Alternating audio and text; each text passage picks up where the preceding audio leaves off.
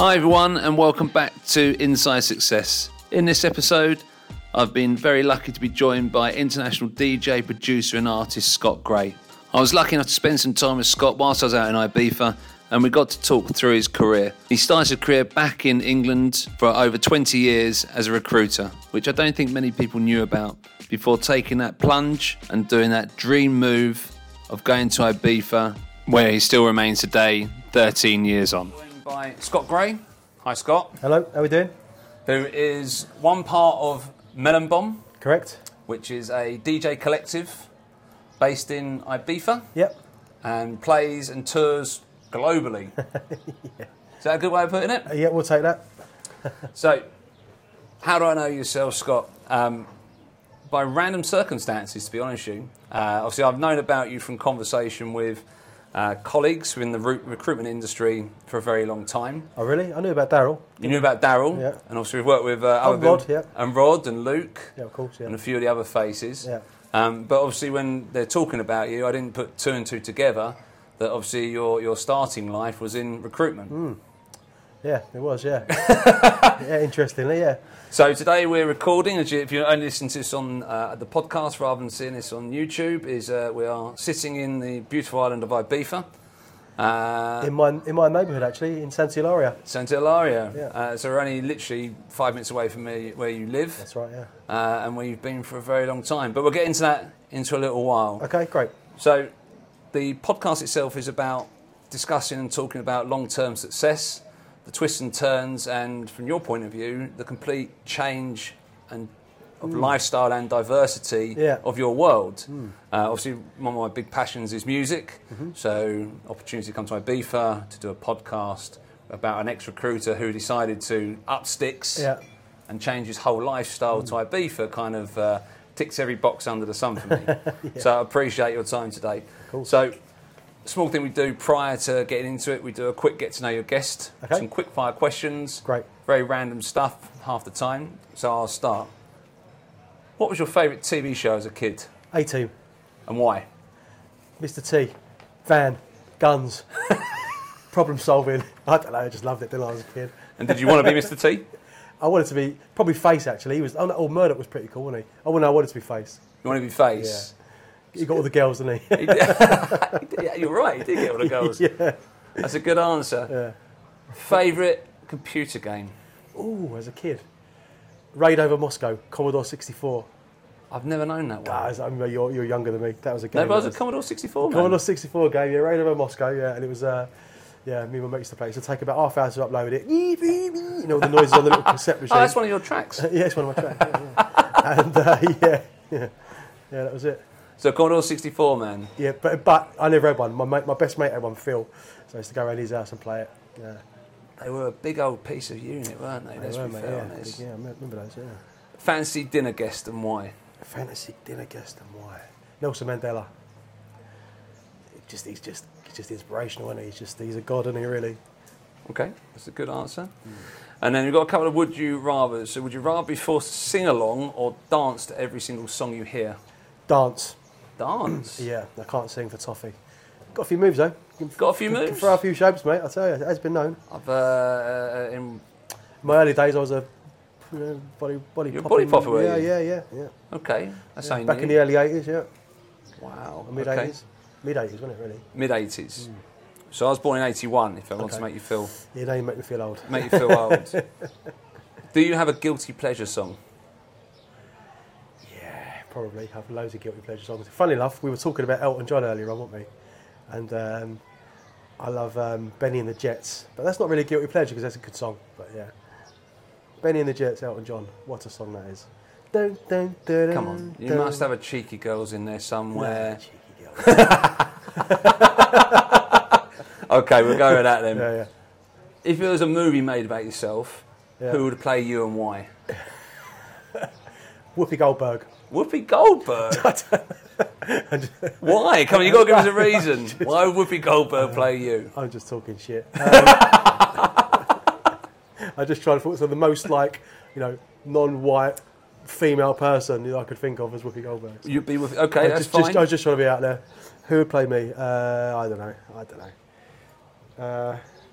I don't know. Sorry. That's all right. And a favourite quote? Favourite quote? Oh yeah, I think it was, again we spoke about earlier, I don't know if it was Beyonce that said it, but someone said something along the lines of, it takes 10 years to be an overnight success, and I love that. It's a great line, right? It's a great line. It's just so true. Because we're obviously talking slightly differently to probably some of the other people I've interviewed who've got full businesses and stuff like that, what I really want to get down to is, before Ibiza, before what you do now, which we'll get into a bit later on, what did you do work-wise before Ibiza? Recruitment for 20 years. And what was that, your first job? It wasn't my first job, it was my first proper job. I studied art at college, did a foundation course at St Albans, wanted to get onto a degree course, was a bit lazy. I'd got onto a really good foundation course, but when I got to the foundation course, I enjoyed the first half and I loved it, but I didn't work hard enough at it. Didn't get onto the degree course I wanted, got onto an H&D course, dropped out, dossed about for about a year. My girlfriend got pregnant at the time, had a kid, had to get a real job. What age was that? 21. Okay. When he was born. So, and then, had to get a real job. I saw a telesales job advertised. I did a couple of dodgy telesales jobs. And then with that bit of experience, saw another job advertised in recruitment and walked in and got a job. And that was for one company. I was there for 10 years and then went to Maine for another 10 years. So before we go on to the recruitment piece, I'll ask everyone this. What were you like at school? Daydreamer. Yeah, I'd stare out the window a lot. Wouldn't listen to. I'm very talkative. Used to piss about a lot. But I was quite a good student. I was in all the top groups, and I passed on my O levels. Got a couple of A levels, but I got low grades. But I could have done more. But I was just a bit kind of lazy, really. And was that kind of motivated around the people hanging around with, or just? Yeah, a little bit of that. I was easily distracted. But I wasn't a trouble. I wasn't into too much. I was as much trouble as a normal teenager gets into. But I wasn't the out and out bad boy. But I used to. Get in a few. You weren't the out and out. Used to get into a few scrapes, yeah. You was getting a few scrapes over a period of time. Yeah. So did you get basically out of school what you wanted, or would you, if you had the opportunity again, work slightly hard? I know it's difficult to say because of what you're doing now, but out of school, no. I wish I'd have got more out of my time at art college and used that better because I had a golden opportunity there, and I took a graphics course rather than a fine art course, and I wish I'd have done fine art, but. Having said all of that, I don't have any regrets because all roads have led to this, and I'm very happy where I am now. So yeah, I can imagine.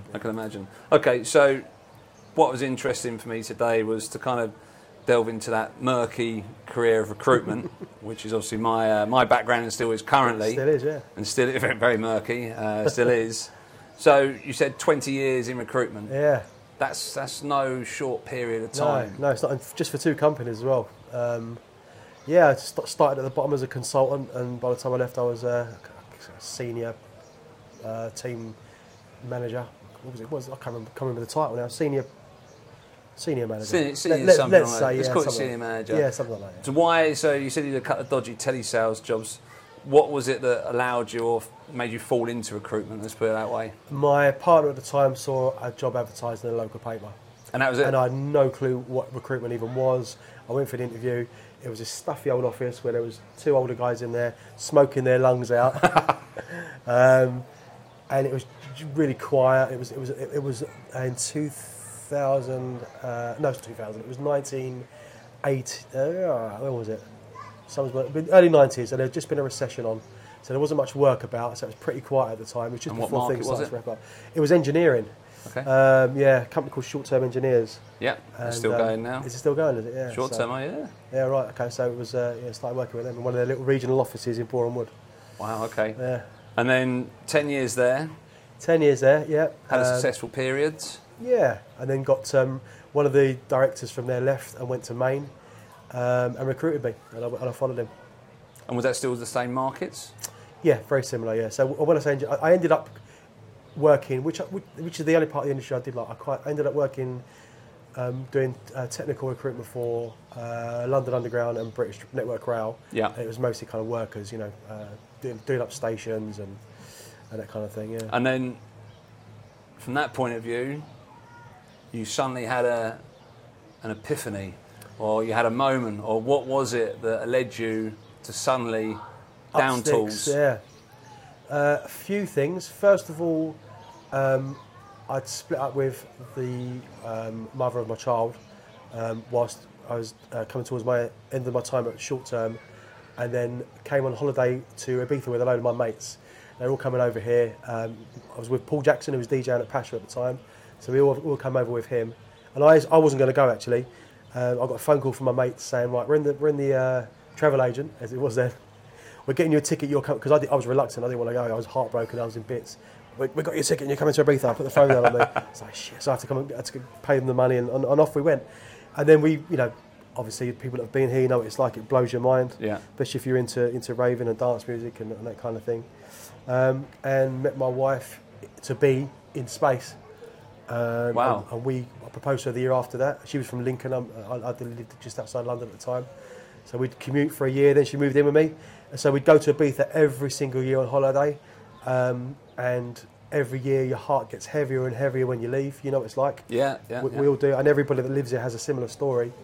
And then you just go, why am I leaving? Why don't we just go there? But that wasn't actually the reason. We kind of started to plot, how could we make it work, that we could maybe buy an apartment here, we could do it. We couldn't figure out how we could do it because we felt a bit trapped, they don't call the rat race or that, they don't call that the thing, the trappings of life for nothing. You get trapped by your mortgage, you think if I leave my job, I'll lose my house, we won't be able to feed, we'll die, the goldfish will die, everything will just go Life to will shit. stop. Yeah, it does, and you kind of conditioned to think that, and of course it's not the truth.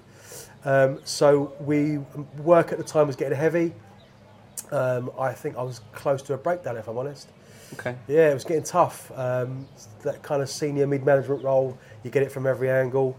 And I was getting particularly pushed. I was probably pushed out by my manager a bit.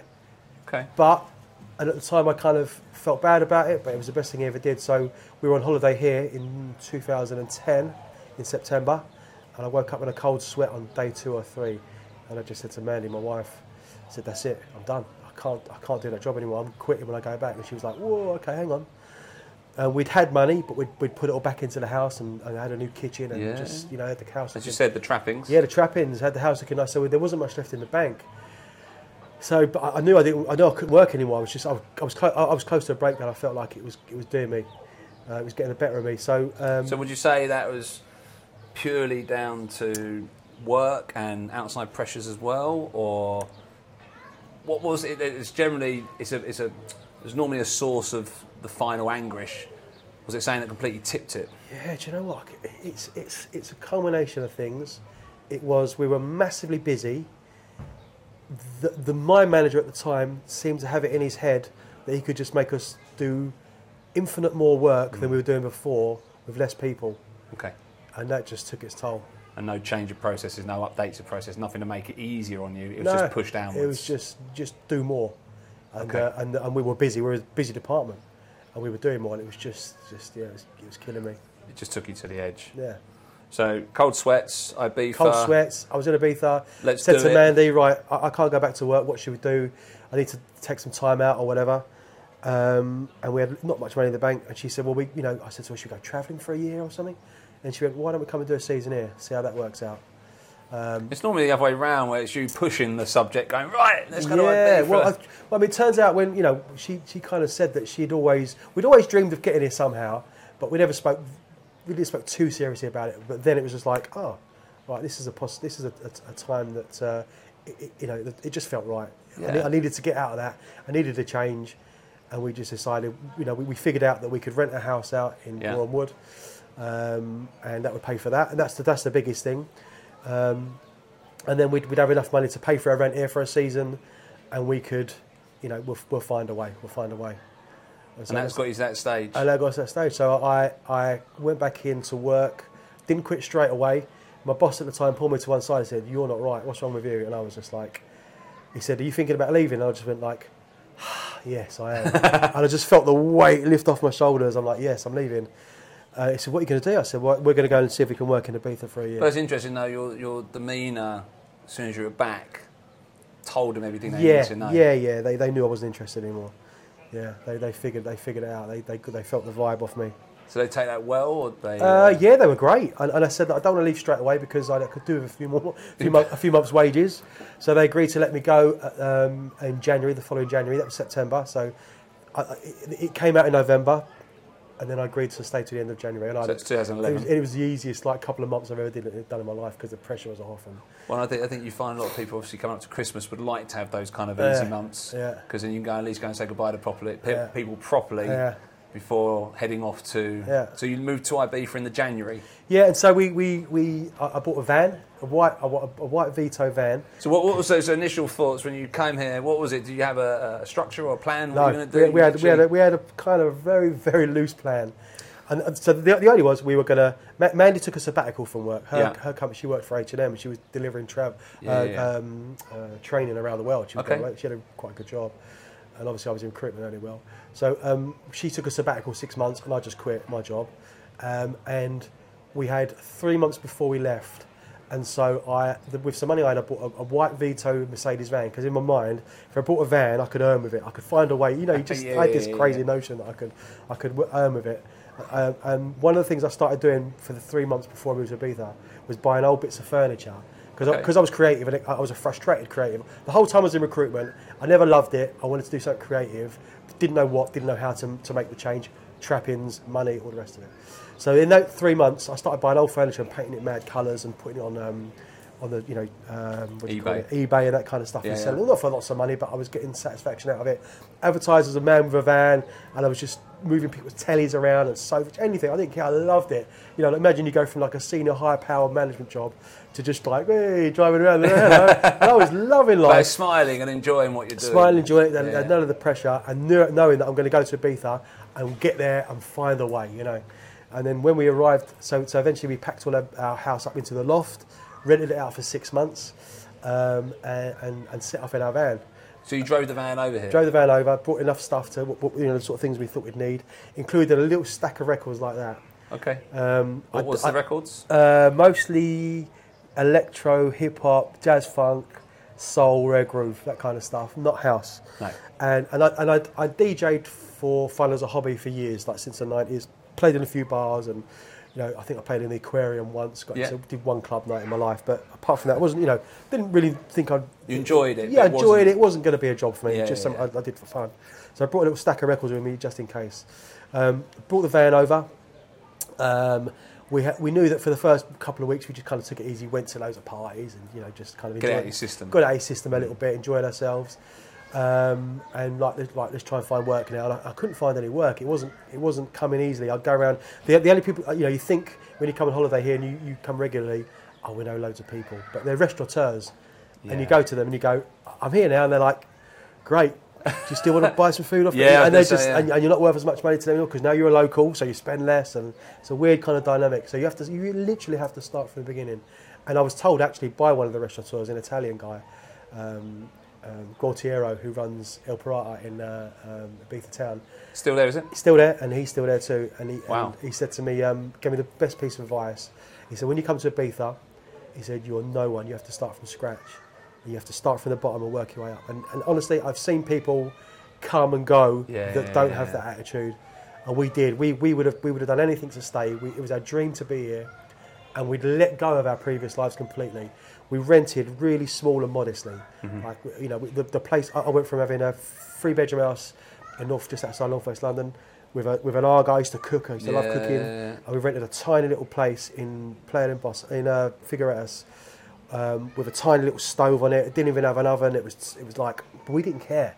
We were just me and her together. We're going to make this work somehow. And at that point, we were only here for 6 months. Couldn't find any work with a van, wasn't quite happening. And then I had my first kind of hippie moment, if you like, my first universe moment where you speak to somebody or something. And I went to Esquivel's, and I looked out across the, it's my favourite view. Can you explain where that is and what it is? So Esquivel's is southwest of Ibiza. It's one of the most stunning, beautiful views on the island. It's a little church there. It looks out, it's quite high up, and it's just beautiful. You need to go and have a look at it.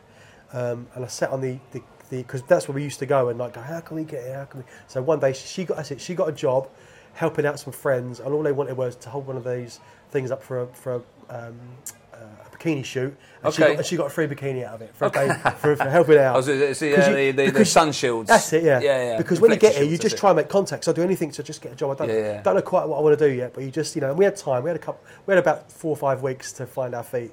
So she did that, and it was getting a little bit tight for me. It was like my 3rd or 4th week. I was thinking, I still haven't got a job yet. And you haven't got a bikini either. I haven't got a bikini. Definitely one. Yeah. Well, I might have a bikini. I've got one on now, actually. Well, yeah. It's very nice.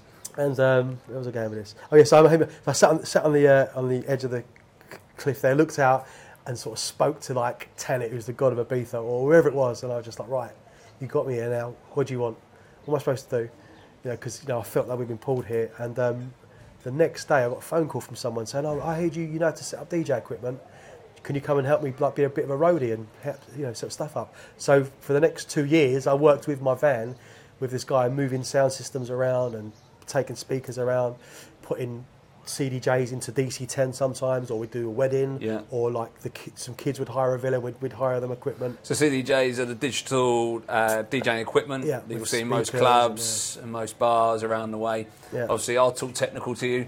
But obviously, not everyone is going to listen to this. We'll know what the hell we're talking about. So it's a small explanation. So your van became then pretty much your life again as you expected it to. Yeah, I used the van, and it became very, very useful to me. So that then allowed you obviously to get into places that you were not even close to. Yeah, I'd be like I remember being in the DJ booth at the DC-10 closing party at the end of the season, and I used to look up at these people that would be in there. Who are these people in the DJ booth? These gods. Yeah, like, and then when the DJs, they're in there, all these like cool looking people. You look at them thinking, oh, I want to be you are, And I was in there, like, helping them set the stuff up. I remember meeting Seth Troxer for the first time and not knowing, who he was and stuff like this. Great. But that's quite a nice thing, I feel, is when you're there without the kind of, oh, it's this person or it's that person, and then it's instead of it being what's the best way of putting it, a pleasure to be around it, you feel like you're walking on eggshells. Yeah. So instead of it, you just get on with your job. Yeah, totally, yeah. But you just talk to people as they are there, rather than, oh, you're such and such, or you're such and such. It makes it a lot more relaxed. Is that the best way of putting it? Yeah, definitely. So it's 2 years. 2 years of doing that. So just give us some context. How many years have you been here now? We're in our 13th year now. So that was 2011, 12? 11 was the first year we came, yeah. So and in the first 6 months, we just did 6 months, and then went back to a house in Boreham Wood, and then we rented it out again for another 6. So I went back for 6 months. I just used my van for 6 months. Mainly went back to a job. We decided we were going to come back, but this time she had to quit her job because she couldn't keep taking 6 month sabbaticals. So she gave up her job. We came back after. I was a man with a van doing the furniture again for 6 months, loving life. Helped my friends deliver Christmas trees, did all sorts of stuff. But it wasn't recruitment, knowing that I was coming back to Ibiza. And when we came back the second time, in our minds, we thought we were going to be able to keep going back for 6 months. It was hard work, putting the house up, getting it back down again. And when we got to Ibiza the second time, the place we were going to stay in was no longer available. Okay. We found out about a week before we were leaving. Shit.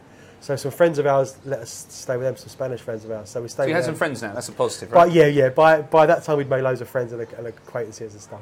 So we stayed with some Spanish guys who owned the bar down the road from us for a couple of days. Found somewhere, but everywhere we were looking for could only offer us a year's contract. Okay. Not 6 months. And you wanted. Yeah, so we were just like, all right, let's do that then. Now or never. Let's do that. And then called up the people that were in our house. Look, do you want to stay longer? They said, yep.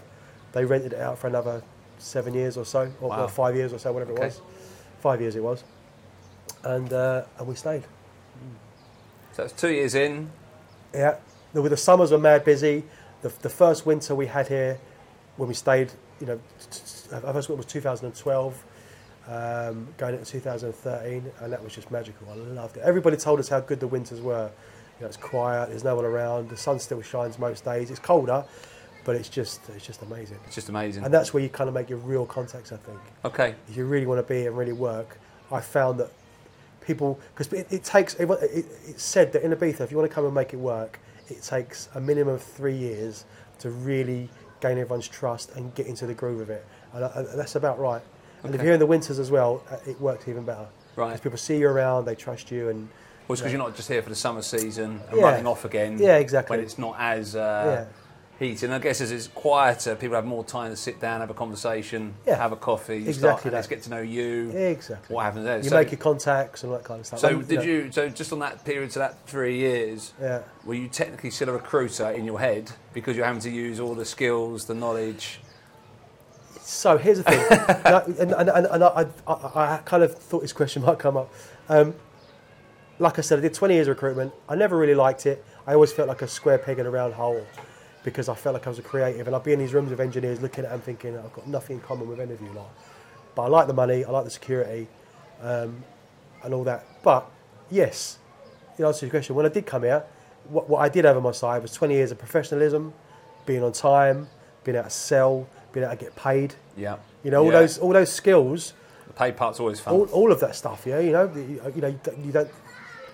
You just you know how to chase money. You know how to get. You know what it's like. So is it? So You could price things up. You could. You've got. Yeah. You know, you just got your wits and about. not being someone who's obviously lived abroad, is it a different culture and environment of getting paid? Let's put it that way. Is it? Do you have much chasing? Yeah, you did. And There's a smile on your face while you're saying that. yeah, Who can't well, see this. Ibiza's considered the pirate island of Spain, really. Probably it's kind of getting less and less like that. Everything was cash, you know, you're chasing cash all the time, and it's less so now. Everyone's got the invoice now. It's all kind of above board, but it certainly wasn't even like 10 years ago when we first came here, 12 years ago. So what was your big break then? Obviously, let's fast forward a little bit. So the DJing and the art, yeah. Well, let's go through what you are to get to this present time. So as I believe it in my head, tell me if I'm wrong here. Yeah. So before the island, you were none of these things. Yeah. So you're a DJ, an artist, Yeah. poet. No. Okay, start again. Cut that bit. DJ, artist, sorry, producer.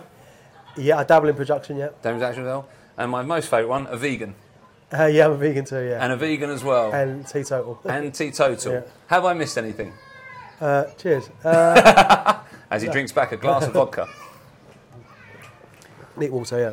So have I missed anything from No. that journey? No, those things all happened once I got here. Yeah. So which one happened first? The DJing, the artist, the producing, or the vegan the part, vegan or the teetotaling? Okay. Well, the DJing and the art were both. You know, I'd studied art and I kind of did bits and pieces throughout my life, but nothing seriously. And I had friends that did all end up as graphic designers. A big swathe of my friends are graphic designers and artists and whatever. And a couple of DJs. And DJed for fun kind of since the early 90s. So, but professionally here, in 2012, at the end of that year, a friend of mine, and I decided I was going to get some T-shirts made with some art. I just, because the shop that Mandy was working in, where she still works, my wife, would go into Bali to get T-shirts produced, and I thought, I'll make some designs. I did some skulls. I did some skull art because that was quite trendy at the time. Yeah. And we got some T-shirts made, and we thought, let's do a little label for it. And Mandy came up with the name Chapter, and that was the idea for the label, and that was because it was a new chapter in our lives. Oh, okay. And we're now doing this, you know. So that new chapter in our lives was going to design some T-shirts. It's a good name, to be fair. Yeah, it was. It's a good name. Yeah, she's clever like that.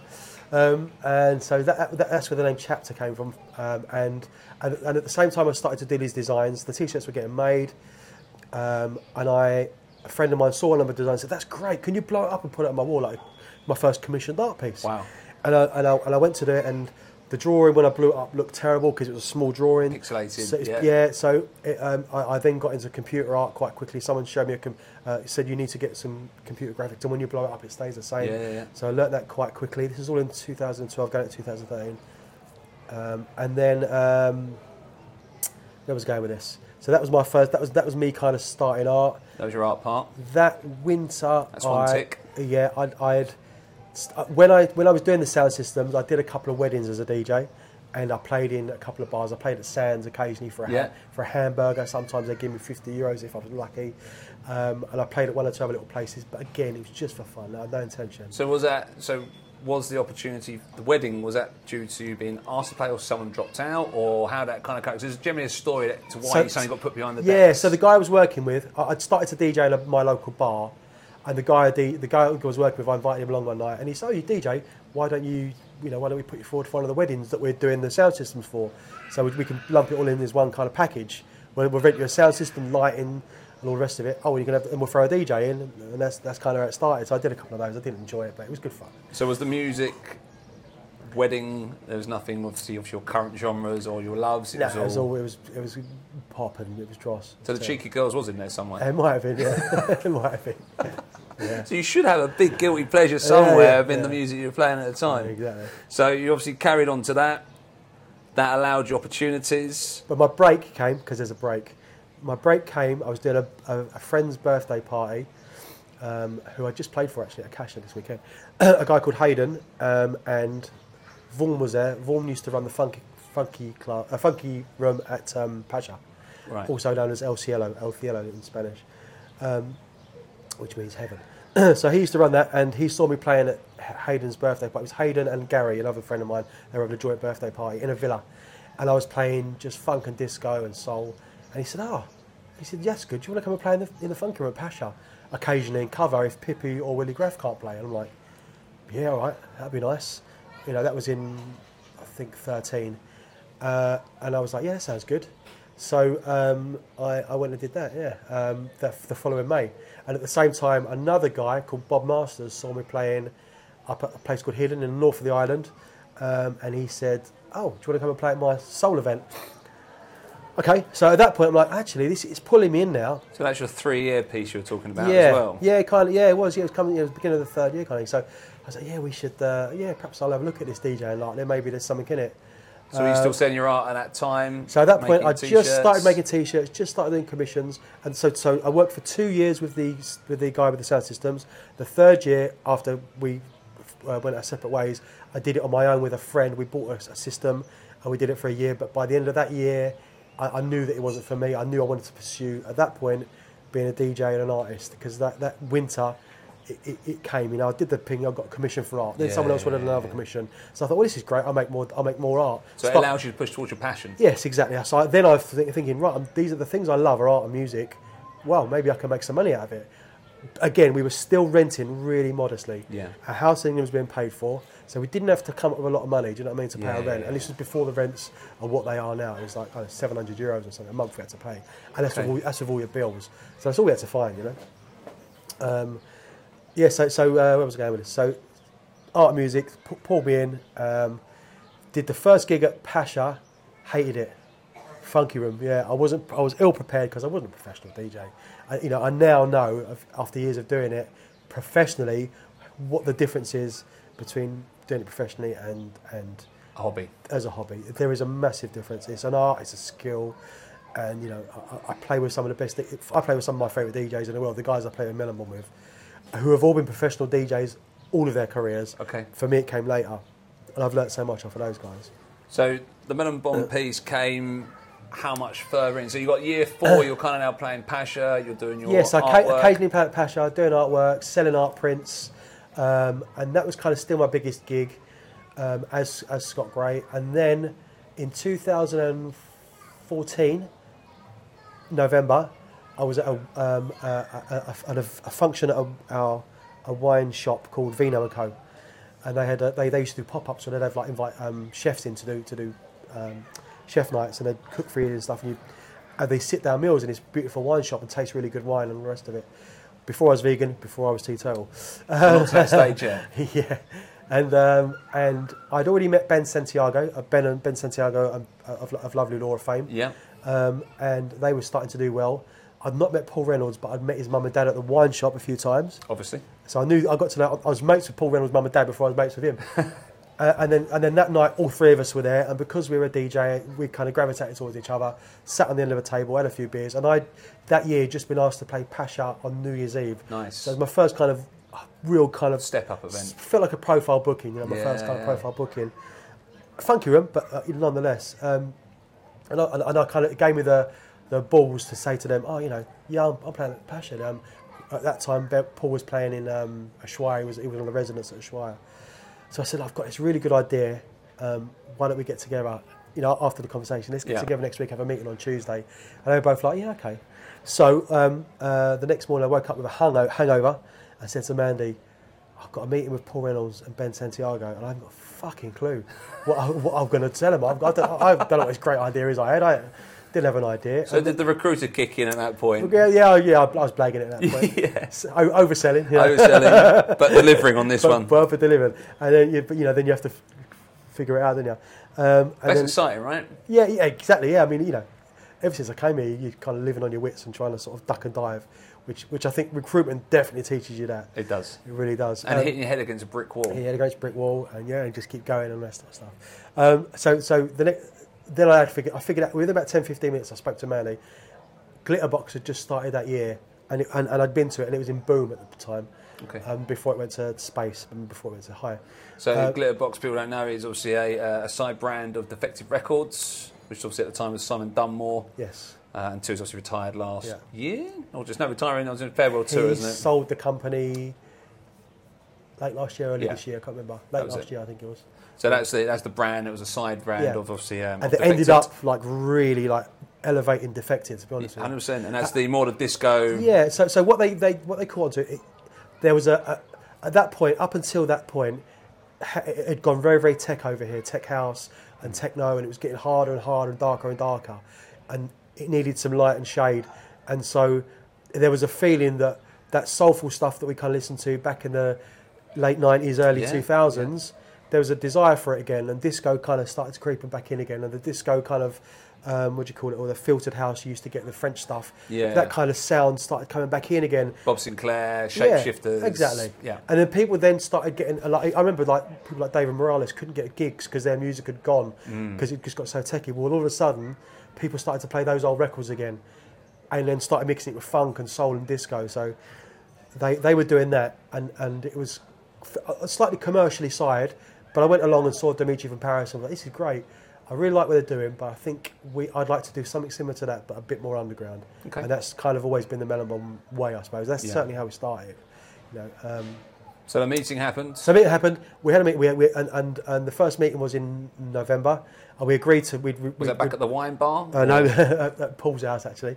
We agreed we'd meet again after Christmas. We'd get Christmas out of the way. We'll get back together, and in the meantime, I'd played at Pike's at a friend's wedding in October, at the beginning of October. Sonny, from Pike's, saw me play, said, "Oh, you're great. You should come and play at our Halloween party." Played at the Halloween party, got the so got in with Pike's, if you like. So the answer is, did Sonny dress you up at the time, as he famously does? Or was that part of the agreement? I never got dressed up by Sonny, actually. Did you not? No, I always avoided that one. Somehow. Okay. Don't know how. So Halloween. He used to like going after butch, like big boys, you know what I mean, and like the ones that you'd least expect to be dressed up. He'd like to turn them around. So a bit like your friend Daryl. Oh, my friend Daryl, yeah. Alpha males he used to like. I think Daryl liked that actually. I think he's been called Alpha male before. That was Halloween. So yes, I'm going all over the place here. Sorry. Don't worry, this has been only a good outside beefer. If it was a straight line, everyone would be here doing it. Yeah, true. You can edit all this out, by the way. And so when I went to the second meeting, before the second meeting that had happened, I'd spoken to Pike, said, and my friends of mine were doing nights there. You could do a night there, and they were open in the winter then as well, and anyone could do a night there. And I just said to them, "Oh, you've seen me play. Can I do a night?" And they went, "Yeah." So they gave us a date. We had a date in, I think it was the end of February, and I went to the meeting with Ben and Paul. Juan joined us a few months later, and that winter I'd designed some art prints, 3 of them, and the one of the Melon Bomb head logo. I don't know if you've ever seen it. I've seen it, yeah. That one didn't sell. I think I sold one of them, and I was gutted. It was my favourite piece, so I took it along to the meeting and said, "Look, should we use this for our image? I've got a night of Pikes. We haven't got a name. What about this?" And it was like Melon Head, Melon Bomb, Melon Bomb, and that's where we got the name. So we went to Pikes. We had a party there at the end of February. Paul couldn't play because he had a gig elsewhere off the island. So me and Ben did it, but we were still going to be a threesome at the point. Yeah. And we got Paulette. She came and played for us. Okay. And we played at Pikes. About 40 people turned up, and by about 2:30, 3 o'clock, they all got home. It was a pretty quiet night. We were like, ugh. Okay. I don't think Pikes will ask us back, but they did. And when they asked us back for a following month, which I was really surprised about, they said, "No, well, yeah, we'll give you another go. I reckon you can do it." They liked our music, which was more kind of funky and soulful then. And it was Nick Clayton, who's a friend of ours. It was his 60th birthday. He's quite a character on the island, and he just invited everybody. So everybody came to the next Melon Bomb because of his party, really. Yeah. Okay. So he brought a crowd, and the Pikes were like, "Oh, these guys are good. They can bring a crowd." And come again. so they get us. They booked us again for the April, and by that point, all the guys that did come liked it. So it was year 5 roughly at that point. This was 2015, so year 4. Year 4. So from your opening statement of no one would even talk to you, look at you, give you opportunities, Yeah. you hit your 3-year point, as they said. Yeah. You then started doing something you really loved, which was the art. Yeah. Getting into the creative side. Yeah. The piece that no one loved turned into being your actual headline image Yeah. and the name for your DJ Of collective. our brand, yeah. Yeah, I know, yeah. Right? Yeah. So I've said to you before when we spoke is that I believe heavily in fate, and things are meant to happen for a reason. And I think, as you're saying, and you're probably sitting there going, I'm rambling on a bit, but it all adds to the story. And as you say, if you didn't take the opportunities or put yourself in those positions and gave yourself that fighting chance, Yeah. you probably would have potential. Was there any points where you thought, even up to like year 3, I want to go home? Never. Never. The minute we landed here, apart from the first few weeks where it was a bit hairy, the minute I got into a groove, we both knew that we wanted to come here, certainly every summer to start with. Then, once we decided we were going to stay, we had very little intention. We had very little intention about going back. The minute we got here, we were just like, "No, this is the life. Sun shines every day. We were working hard, but we have the winters off. No, Okay. there was never any looking back. Never.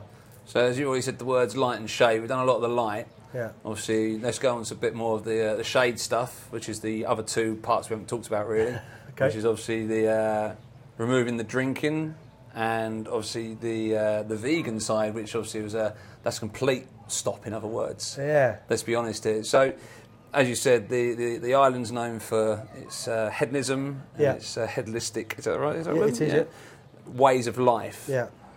So I take it for a period of time you lived the IB for life Yeah. whilst doing everything else. Yeah. Is that maybe a...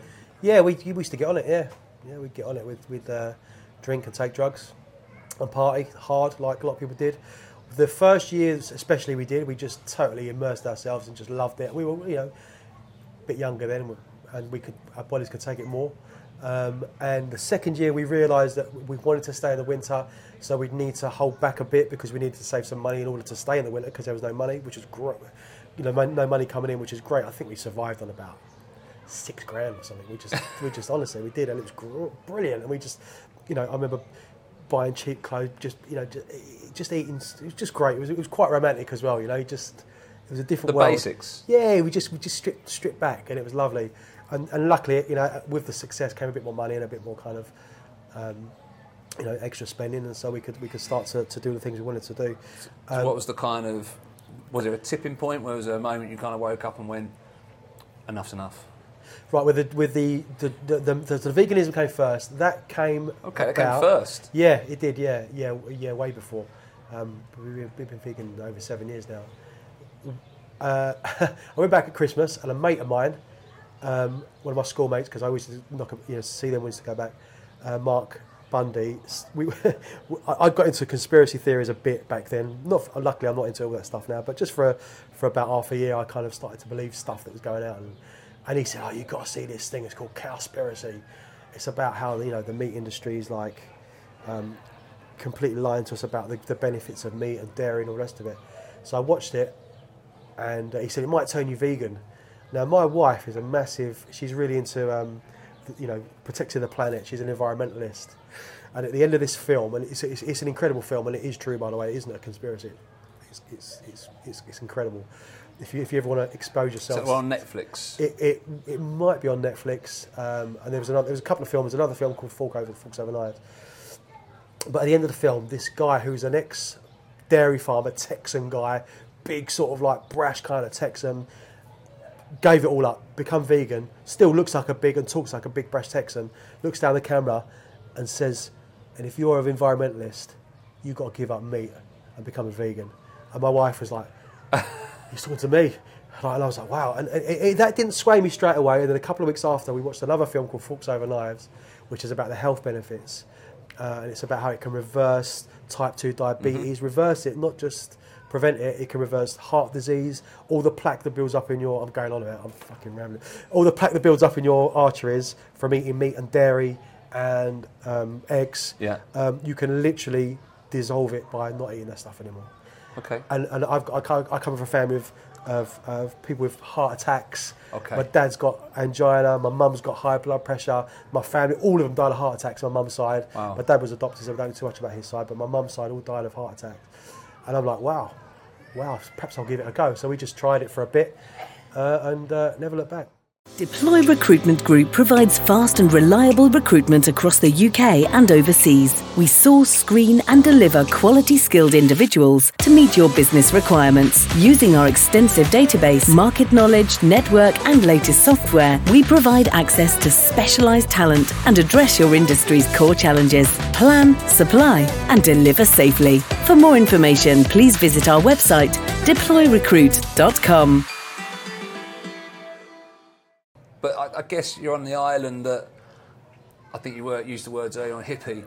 Yeah. So the island has very much a place with the earth. Let's be fair on that. Yeah, but there's not The too many magical side vegans. of it. There's not as many vegans here as you'd think. Okay. Even now, yeah. I mean, Really? they still like their meat, even the hippies. But okay. Oh, Yeah. never But a lot of them, not all of them, but there are some great vegetarian places. But yeah, there aren't that many still. But it's actually better in the UK. Okay, I wouldn't have thought that. Yeah, it's easier to be a vegan in the UK than it is here. I would have said, I'd say from an outside-in point of view, not being a vegan, I would have thought here was an easier sell than... No, and the Spanish airports are a nightmare. Yeah, honestly. But the British airports are great. I mean, every chain in the UK has a pretty decent vegan section. And they've gone for it. All of them. Honestly, the UK lead the way in that, actually. So Believe it or not. So that's obviously one difficulty. You've changed to being a vegan, and then obviously the harder one is the drinking. The booze, I'm guessing. yeah. So, I was never a big sniffer, so that kind of stopped years ago. Occasionally I had a little line here and there, but the booze, I was just before we moved here, the guy that come to rent a house out warned us. He said, my dad lives in Mallorca. He said to me, be careful, you'll drink every day. And at that point, I was just a weekend drinker. And I was like, I won't. And he was right. Every single day you drink, because in the summer, everybody's here on holiday to come and see it. And people always come to Beeford, mate. Every week, I've got 2 or 3 people coming over to see it. And you know, it's great. I love it. Go and see them, meet them, have a lunch, have a big drink. Then the sun shines every day. Oh, we'll have a glass of rosé. Oh, we'll have a bottle of rosé. Bring the bottle. We'll have another.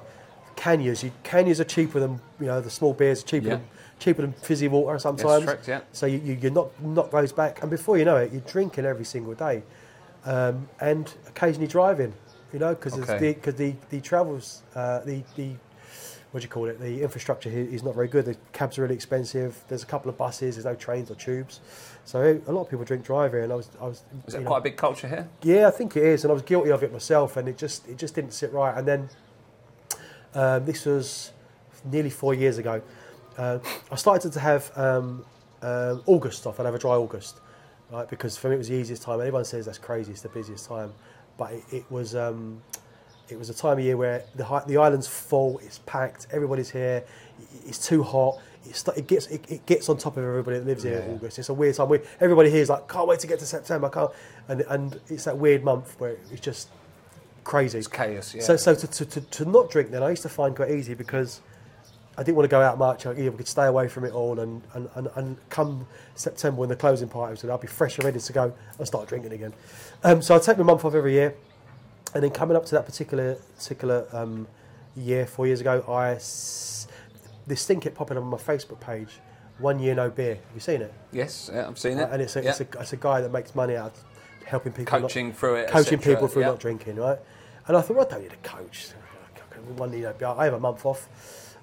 Maybe I'll do it. Well, I wasn't going to do a year at first. I was going to do 3 months. And also, I remember saying to Mandy, I'm really looking forward to my month off. And then you listen to yourself. I'm looking forward to not drinking. Well, if I'm looking forward to it that much, why am I doing it? Yeah. You know what I mean? Yeah, I do. And so I got to my month, and the last drink was actually at Mandy's uncle's funeral, and that was on the 2nd of August. And I drank a load of Guinness that day. That was the last drink I had. Decided I was going to take 3 months off. That went to 6 months. I was getting close to my year, and when it was nearly a year, in my mind, I was going back to drinking. I was going to start again. I was going to have a little glass of wine and see how I felt. Okay. And I bumped into a friend of mine who'd stopped around the same time as me. And we compared notes a couple of times through the year. And I saw him in the street and I said, how you doing, JP? You're going to drink again next week? And he went, no, I'm done. Wow. I was like, oh. And I don't know if it was like a competitive streak. Yeah. I don't know what it was, stubbornness, call it what you want. I was like, he's done. Fuck, he's done. I'm done. And so I never went back. And that was it? And that was it. Yeah, and I am done. I don't think I'll drink again. I'm all right. I don't need it. It doesn't doesn't serve me anymore. Do you drink any non-alcoholic stuff? Yeah, I drink non-alcoholic beers occasionally non-alcoholic wines. You can't drink as much of them as you can beer. I do struggle sometimes when I see a nice wine on the table or a decent tequila, because I was a foodie and and I love good food and love good and drink. matching it all up. Yeah, matching it all up. I used to love all that stuff.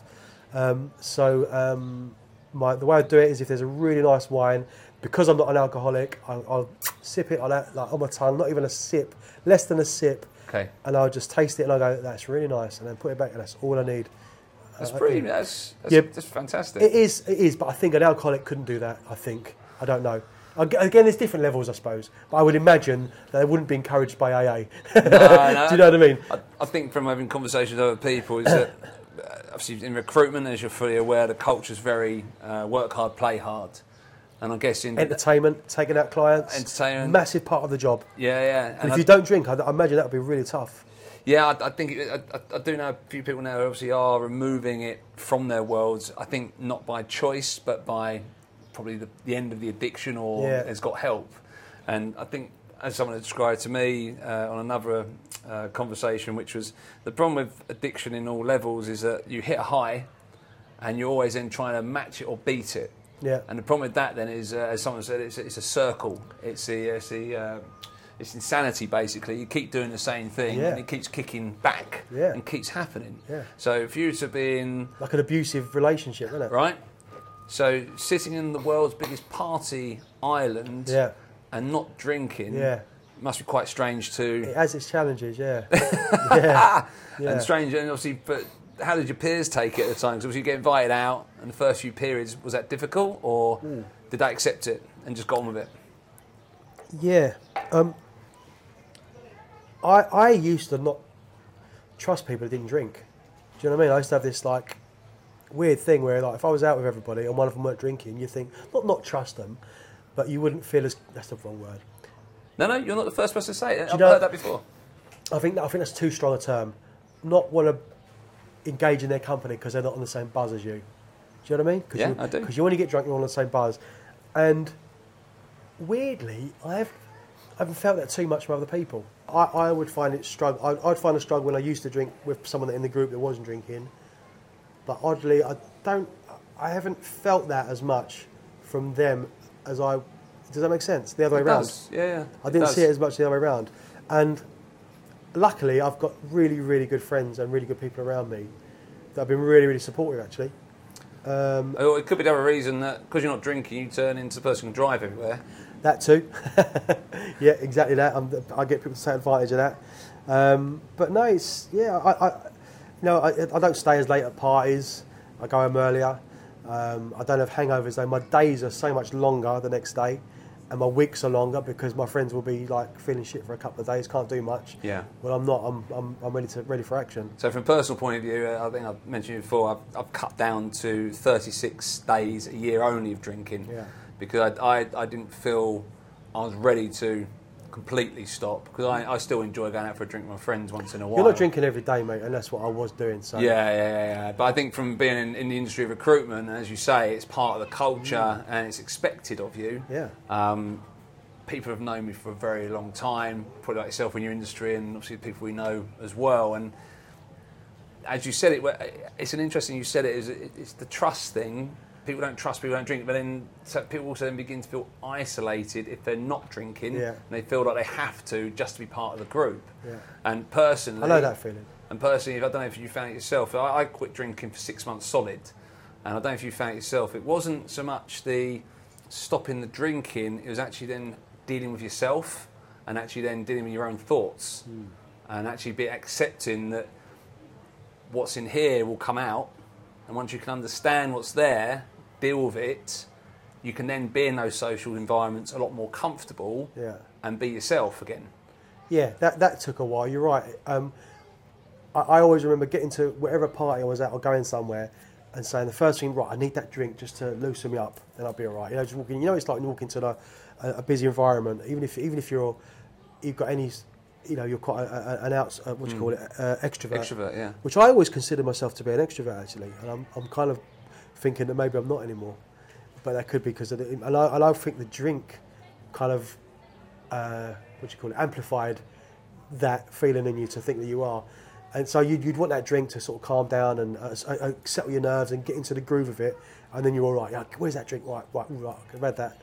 I can get on with it now. I don't have that anymore. So now when I go into those environments, sometimes it takes me a while to settle. It does. Okay. But honestly, when I weigh it up, feeling a bit uncomfortable for a bit or going home a bit early doesn't compare to the benefits of not drinking. 100%. So look, there's a CEO of Bullhorn, which is a recruitment CRM. He did a presentation I was at a little while ago, and he classed himself as an introverted extrovert. Yeah, that's probably what I think as for myself, actually. But I'd never heard of that term before. Yeah. And then I started Googling it, going, okay, I can kind of appreciate that. Whereas, as you say there, you go into a room, and first of all, you're slightly apprehensive until you settle, and then once you're into the groove, you're happy to do and talk to whoever it is around you. Does that make sense? Yeah, yeah. So I think I kind of, probably sounds like that sort of style there, what you're saying there. So you're now completely down to the cleanest part as anything you can do in this island as such, and you've got this extraordinary opportunity with two mates in Melonbomb. You're friends, right? Which turned into three, quite. So there's four of us now, but... Sorry, there's four of you now. Yeah. And the world's your oyster, right? Yeah. Just very quickly, I always not forget to mention one, but because the story starts with the three of us, and there's clearly four of us, and one's been there from right at the beginning. He came in a couple of months later. We got a gig at Space, and I just produced a little record with him. We put our vinyl out together, and he filled in because Paul or Ben couldn't make it, and we were like, "Oh, he's good. Let's get him in." And that was like about 2 or 3 months after Melonbomb started. But he wasn't there at the very beginning part, but he did join a couple of months later, and he's been there from the beginning. And actually, Juan has been our musical director, and he's really pushed us where we've gone. And what's his name? We are Juan Corby. Corby's his DJ name. But the funny thing, you just done a whole description of him and didn't mention his name once. Oh, sorry. Juan. I said Juan, didn't I? Sorry. I did. Oh, I missed it. You know, you missed it. I mean, was his name?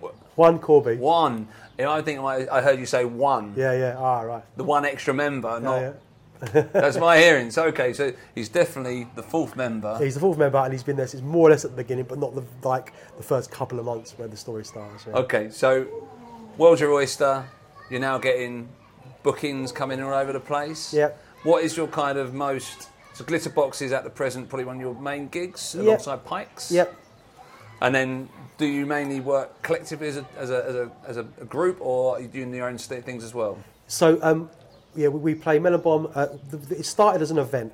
It was never going to be a DJ collective that went out and DJ'd. We just wanted to put parties on for our mates and play the music we liked and we thought was good.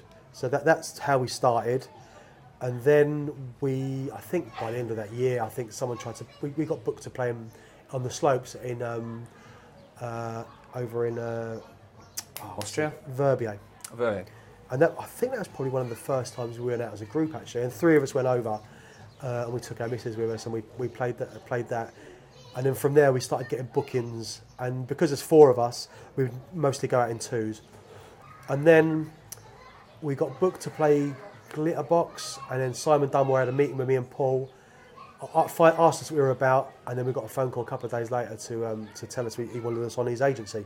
Wow. Which is Colluded, which we're still on now. So it's Defected's own agency. It's called Colluded. So we're on their agency, and they book us. We started playing a few times at Defected in London. We played at Printworks. We played for Glitterbox all over the place. Barley, we played for them. Juan was over in Brazil while I was playing when me and Paul were playing in London at Printworks. So yeah, we're all over the place. So it's going all over the place. Yeah. And then the last. So that's Melonbomb. So you asked me about the solo stuff, and then solo. Yeah, I've started to get a few. I've started to push my solo career a bit. Is that a change of direction on music, or is it separate to what Melonbomb play? It's slightly different. I like to play, when I play on my own, I play a little bit more Afro-y. We put Afro elements into Melon Bomb, but I tend to play longer sections of Afro stuff and that kind of deeper stuff. But my productions have been a bit of a mixture, really, kind of a bit deepy, jazzy, and hip-hop, as you know. And a bit of garage house. And a bit of garage, yeah. So, what was your musical influences then growing up? Obviously, you mentioned about some of the records you brought over here, but was that where it started out, or was it something your parents used to listen to that influenced you in your kind of musical tastes? When my mum and dad used to listen to all kinds of stuff, like Joe Cocker, and my dad liked Led Zeppelin or The Who, Small Faces.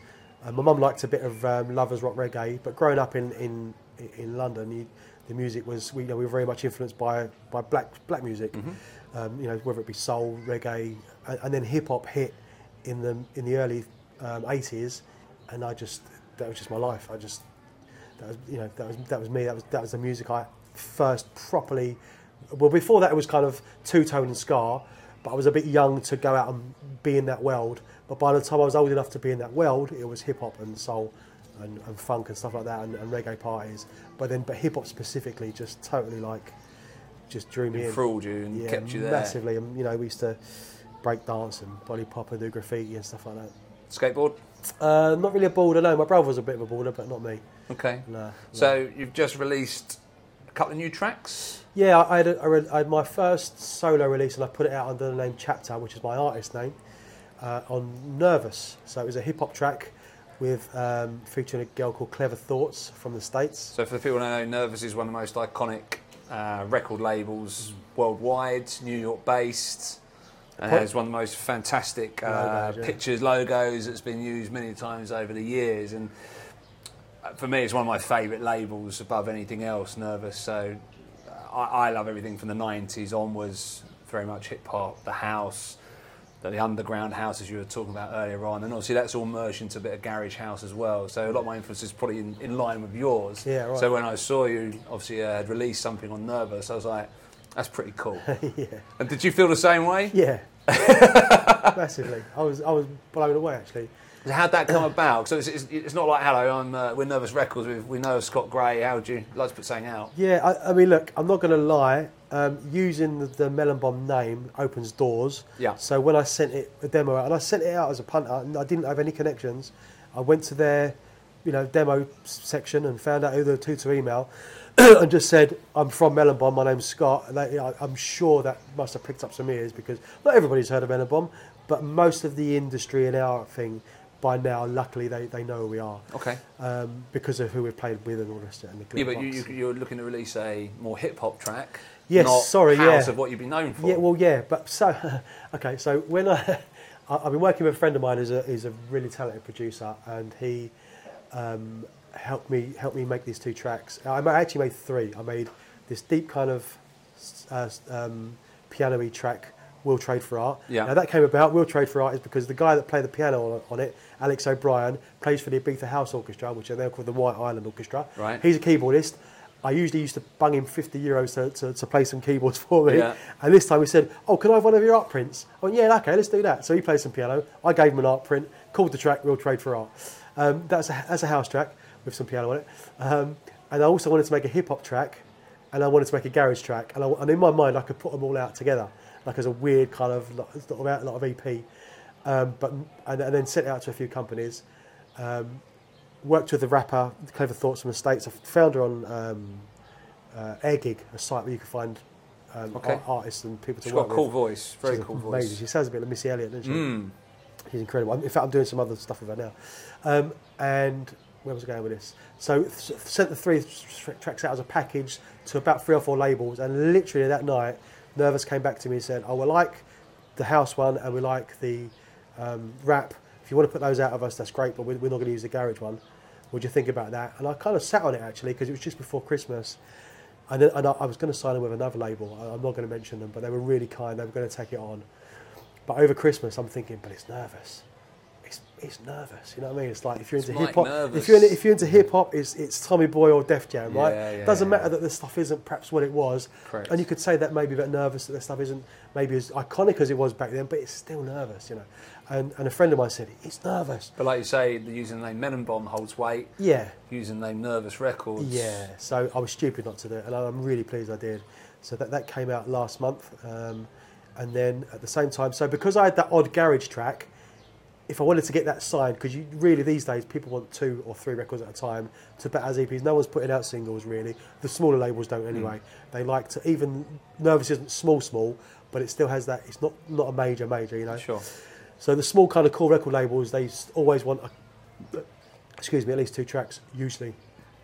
So I had this one garage track on its own, so I needed to make another garage track to go with it, which was so nice. Yeah. And I sent it out, and then Mark Cottrell kindly picked up on that one. Again, I just did it for usual channels. Didn't use any contacts to get to him. Yeah. Just mailed it to him. I think maybe found him on Bandcamp, but did say I'm Scott from Melonbomb, and he was like, yeah, let's do it. So that comes out tomorrow. So Wow. yeah. That's cool. Yeah. That's on Plastic People Records. Plastic People Records, yeah. And Mark Cottrell's a legend in the house garage scene. But Yes. as when you said to me you're releasing a garage track, I was like, okay, didn't put 2 and 2 together on that one. And also on the hip hop one, I was like, wasn't expecting that. Well, do you know what? I'm gonna level with you a bit as well. I was never into UK garage, not because I didn't like it. I just went down this path. I went down more of a house path, and you know, and I love drum and bass, but I don't know much about it. I didn't go down a drum and bass path. I went down a house path, and I kind of narrowed myself with that. But I always like that kind of drum and bass sound, like that kind of garagey sound. But you know, it's like it went off in so many different directions, didn't it? Yeah. And I went one way, and of late. What I love about the scene at the moment is it's kind of gone back to where it was when it first started, in that you could hear, you know, hard house, garage house, soulful house, 2-step drum and bass. You can hear, maybe not quite as extreme as that, but you can hear a lot of that in you know, people are kind of mixing the genres a little bit more. Maybe not as extreme as that, but not far off. And you can hear a bit of drum and bass, you can hear a little bit of garage in the sound. And the kids who are making the most incredible music at the moment now are emulating that sound from the late 90s, early 2000s, and are coming out with some amazing music. Well, there's a lot of breaks coming into stuff as well. Breaks, these guys I was talking to you about earlier, before we did this interview, these Dutch guys called Another, ANOTR. I mean, they've got melon, you know, they're like Melonbomb at their heart, without realising it. Yeah. You know, they're a lot bigger than we are as well. They're massive now. But they are doing that, and they're young. They're young kids, and they're playing this some incredible stuff. It's just all over the place. So from a musical point of view, what's the future then for Scott Graham Melonbomb? What is there? Is there a plan to go bigger as a collective, or is it very much Ibiza-centric and whatever comes with it? Yeah, we plan to take over the world. Excellent. Yeah, stage by stage. We're going to buy a hotel. Cool. We're going to start our own airline. Nice. And energy drink company. In the next 12 months? Yeah, probably. No, I don't. Listen, I'll keep on doing what we're doing. For us, it's all about quality control of music. That's the most important thing. And it seems to be serving us. We're growing really, really slowly year on year, but it's at a good, steady pace. You know, we feel like we're not taking 3 steps forward, or we're not jumping too quickly. We're taking that. We're 8 years now, so in 2 years' time, maybe we'll be an overnight success. I like that. So for someone who's never been to a Melonbomb night, and obviously seen yourselves DJ as a collective, we've talked about a lot of your influences, the music you listen to, etc., and we've obviously mentioned about house. Is it a combination of all those pieces we spoke about, or is there a sound that comes out of Melonbomb? Yeah, there is a sound. We don't play hip hop. It is house. We used to say that we were kind of the disco style of house. We dropped that now because we're not. You'll hear a couple of disco tracks, but only a couple these days in each of our sets. When we're asked now, we just say we play house music. Okay. Yeah. Just good house music. Yeah, but it's new music that's got a nostalgic feel. Okay. Do you know what I mean? Yeah. So it has that 90s, because obviously I always look at the 90s as being, personal view, the best time for music. Yeah. I'm sure every generation says the same Yeah, thing. no, 90s is incredible. But obviously from the relative of Ibiza, the background. And let's be honest, the people still on the billboards today, most of them are from the 90s. Yeah. A good chunk of them. Yeah, are still it's from a the lot of old 90s. DJs are really doing well again now, which is great to see. You know, I'm 53 and I feel like I'm at the beginning of my career, really. And I really love that statement. Yeah. That's a really cool statement to say. Yeah, Because we haven't asked about your age yet, we haven't spoken about that. Right. So at 53, Yeah. you're the forefront face of entertaining the 20 pluses. Yeah, well, our crowds are 20 plus to 50 plus to 60 plus, I guess, really. Literally, you go to a Mellon party and all generations are there. But it's not just kids that are reluctantly coming with their parents. They're into the music, they're into the scene. They're loving what we loved all those years back, and it's so great to see. It's cool, right? Yeah, it's amazing. And I guess, like, I don't feel old as a DJ because there's plenty of DJs way ahead of me in their 60s now, still smashing it, you know what I mean? And still getting booked, still getting everything Still there. getting big bookings. 100%. And doing well, yeah, and it's good to see that, you know, it's like rock music, it doesn't have an age. No. Do you know what I mean? Good doesn't. music's good music, isn't it? You know, like, you know. It transcends the generations. Yeah. So 13 years on the island. Yeah. What of yourself personally have you seen? How's it changed for you, or what have you seen differently, or have you picked up going, it wasn't quite like that? Yeah, I really try to refrain from the good old days, it's not as good as it was type of conversations, because I believe in progressing and looking forward and moving, and Mellon certainly do that. So I try not to do that. I mean, you can't help yourself sometimes because, you know, those Sundays at Space were magical. You know, you've been to a manumission on a Monday night, going into Space on a Tuesday morning. That doesn't exist anymore. But it doesn't mean there aren't great things anymore. No, not at all. When you, like, my nephews are in their early 20s now, mid-20s, and they come and they're blown away by it. You know, they get here and to them it's as fresh as it was to us. You know, they've never seen anything like it. To their own generation. Yeah, it's still mind-blowing to them, the clubs, the production, the this, the that, everything. So I think the magic is still there. It's just that obviously the longer you've been here, you know, your magic was a long time ago. And, you know, I don't club as much as I would have done, you know. I work in the industry, I don't drink anyway, so... But an interesting conversation point, something you probably just talking there, the production quality of events, that has changed. Yeah. If you look at Ushuaia, Yeah. you know, the huge scales of the parties, of what is and experiences people get now from those nights. Yeah. That wasn't there when you first got to the island. No, I mean, you say that, and I know what you mean.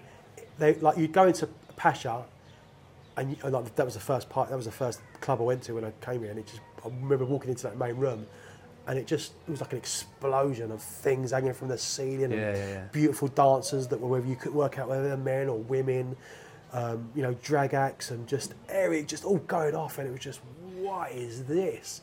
You know, that was production then. Now it's a lot more kind of, I guess, electronic and screens and stuff, and, you know, booms and whistles and that kind, which we didn't have that then, but we did have production, which is different. Okay. Which is different. Whereas now it's more technologically advanced when it comes to production, I suppose. Is the way to look at it. And scaled. But you know, yeah, I mean, Space didn't have much, did it? Because it was all in the daytime a lot of it. Yeah. Inside was kind of dark and just lights, I suppose. Yeah, you know. But high, you go inside, yeah, I suppose. I mean, yeah. But does it blend because you've been... Ushuaia is different. Ushuaia is different, I suppose. That's more like a rock concert, isn't it? It is like, yeah. And I think that's what I was kind of getting to. Yeah. Are people turning up now for it to feel like a concert rather than sometimes a pure club event? Yeah, Are they expecting bigger? Yeah, maybe. Yeah, I think so, probably. But at the same time, Pikes. You know, a tiny little place, low ceiling, small little venue, few hundred in there, going off. When we play at High, we play in all three rooms. We're fortunate. But when we're playing in Wild Corner, which is the toilets, which is the third room, honestly, it's tiny. And we have people that go in there and don't leave there. They go in there all night, just stay in there all night and come out. And that's a tiny little. That's not big production. That's just proper having it. 100%. And it's all ages. So there's room for both still. But I think but flipping the other way, I think the room you just mentioned there at High is probably the most videoed. Yeah. And obviously social media club event. You see every week, anyone who's played there, it's always coming on people's feeds. Yeah. So let's have a look at another ways. The Instagram world, the Facebook, the social media, has that changed your world from Melon Bomb's point of view from the earlier days to now? Or do you find it's more the reputation still of the events that's getting the crowds through the door? Yeah, a bit of both. We were lucky that when we started Melon Bomb, social media was well underway. Do you know what I mean? And to this day, our only promotion is just Facebook and Instagram. We do an event, that's where it goes. And it sells. And it sells, and people come. We're very fortunate. We did start in the winter on the island. Remember I told you you make all your best contacts? I believe it's the same with Melon Bomb. We started in the winter doing winter parties, that by the time we got to the summer, the people that started to follow us would bring their friends that come over on holiday, and that kind of grew us that way. Okay. So they would go over and talk about us, and then they'd bring their friends, and that's kind of how we grew as a brand on the island. But we were lucky enough that we did have social media all the way. There's videos, footage from some of our early parties. Like there's one of us at Jockey Club when we used to do that before we moved to Thanet, because we do daytime parties at Thanet as well. And there's still some videos that give me goosebumps when I see them. It's the whole place is jumping, and that was like the first year of doing Melon Bomb, I think. But I quite like what you said there is that excuse me. The human element has still been a massive impact on the longevity of Melon Bomb and the ability to keep growing year on year, because you've got to have your core, and everything else around it will happen naturally, right? And the more people obviously enjoy what you do, and the more they see your name about, they just naturally transcend to the events you do, because they know Melon Bomb event's going to be just wicked, right? Yeah. And I guess that's the feeling you want for people to have. Yeah, we just, as I said, it's about keeping an eye on the music, make sure the music's good, and the other thing we do is we play uplifting music, and we play music that gets the crowd going. We have it. Do you know what I mean? It's a happy place. It's a happy place. I tell you what it is. It's space on a Sunday. It's that vibe, and we've always stuck to that vibe. That's a really nice way of describing it. Then. Yeah, and we've often spoken about that actually. So that's taken from the proper old school. That style. Do you remember you go in there? It was just hands in the air, smiley, happy people. And without cheese. You can do that with good music. Yeah, 100%. But that is a different set of culture, as you say, from the island, because at certain points it got very, very heavy. Yeah. Everyone was wearing black, tight clothes. I could never fit that. I think that's why I was never into that scene. I'm not going to lie. And I think it just got to a point. I'll be honest. Got too serious. Yeah, I think from someone who doesn't, I love all music. It wasn't my scene. I think that put me off for a while to come to Ibiza. And the thing is, you can still have some of that music, but just not all night long. You know, we'd go in and out of that. We'll dip into some of that, but dip out again. And then take them through the journey. Yeah, take them for a little journey, a musical journey as well. Yeah. And final thing to discuss: you're a grandfather. Thanks for bringing it up. It's a fantastic thing, right? It's one of the things I'm one of the most proudest of. Yeah. How's the She is 3, and I'm going to see her out in 2 days, and I can't wait. Very cool, right? Yeah, I'm going over tomorrow, and I'll see her on Saturday. Yeah, no, it's amazing. It's when I had Luke, I was really young. I was 20, and I made my mum and dad young grandparents, for which at the time they weren't happy until Luke was born, and then they loved it. They embraced it. But I was still like 10 years ahead of all of my mates. You know, I was 20 when he was born. My mates had their kids in their 30s. Yeah. But by the time when he announced to me that he was having a baby, he was like nearly 30, which is a better age. Yep. And I was like, what? You know, and because I'd had him young, I was still fairly young. So I was like, I wasn't 50 then. So I was like, you're going to make me a granddad before I'm 50? Oh, I wasn't happy about it. And I remember my mum ringing me up, pissing herself, laughing at me. You're going to be a granddad. You know how it feels. And I wasn't happy. But again, the minute she was born, I'm telling you, it's when you have grandchildren, it's a weird thing. It's you don't think you've got enough love in your heart for any more people in your family, right? You know, you love your kids, you love your mum and dad, you love your sisters and cousins, whatever it is, brothers and sisters. And I didn't think that there was any more space. And along comes this other one and parks herself right in the middle of your heart and just sits there, and you just it's weird, it's deep. And melted you. Melt, honestly. She's got me wrapped around her little finger. And my dad, who's a great granddad, they're best mates, because like they're in England still, so they get to see her like once a week, which I do sometimes wish I could see her more, but I do FaceTime her kind of every other day, and I see her usually once every 2 months, and they come here and we go over there. But my dad is they're best mates, my dad and my granddaughter, which is amazing. What a nice way to end Yeah. the podcast today. Yeah. So, Scott, thank you so much for your time. I really appreciate Mate, it. thanks for dragging all that out of me. I didn't know where that came from. It just flooded out. Sorry. This is what it's for. We want people to understand and get to know the people behind the different things that people enjoy and go to, and probably don't have the opportunity to actually know who Scott Gray is, and hopefully understand a bit more about yourself and Melon Bomb. So if people want to find Melon Bomb, understand where you're playing and when Melon Bomb events are, how do they find you? If you just Google Melon Bomb Music or Melon Bomb Ibiza, you'll find our Instagram, Facebook, YouTube. We're on the Defected YouTube channel. You'll find videos of us, information about where we're playing, mostly on the Facebook and Instagram pages actually. We're doing plenty of stuff in the UK this year as well, so just look out for us. And from a production point of view, you're known as Chapter. So my solo productions, I've got 3 things I'm involved with. Just make it more 4 awkward. things actually. Chapter's my own solo stuff. I'm working on a project with a guy called Mick Wilson, who's a producer in his own right and is also the editor of DJ Magazine in Ibiza, called Kuara, which is an old BMX brand. They remember the big Kuara bike? And that's real kind of deep, sort of weird, kind of trippy kind of music. I've got a project that I'm doing with these Italian guys called Capitolo 3, which we've just done a track with Rowetta, and that's coming out in September. And Rowetta from the Happy Mondays. Yeah. She's done some vocals for us. And then Melon Bomb, we've got some music coming out in September as well. Hard trance, right? Hard trance, Gabba, Confusion, with German nosebleed, country and western vocals. So, very nice. I look forward to that one coming out. So that's where we can find Scott Gray. So this has been Inside Success with Scott Gray. Thank you very much. Cheers, mate. Thanks for having me, mate. Really enjoyed that. At all. Cheers. Thank you so much for listening to this episode of Inside Success. I hope you enjoyed what was said today and found something quite inspirational, that there's never too late to start again and do something you're passionate about. If you want to find out more about Scott Gray, you can find him on Instagram, Facebook, SoundCloud and Mixcloud as DJ Scott Gray. Nice and easy to find. And if you are lucky enough to find yourself in Ibiza and Scott Gray or Melon Bomb are playing, make sure you find them as you have a great time. Just one last note, if you do enjoy this podcast, please like, share, and put a cheeky review so others know where to find it. Thank you very much again for listening. Catch you next time.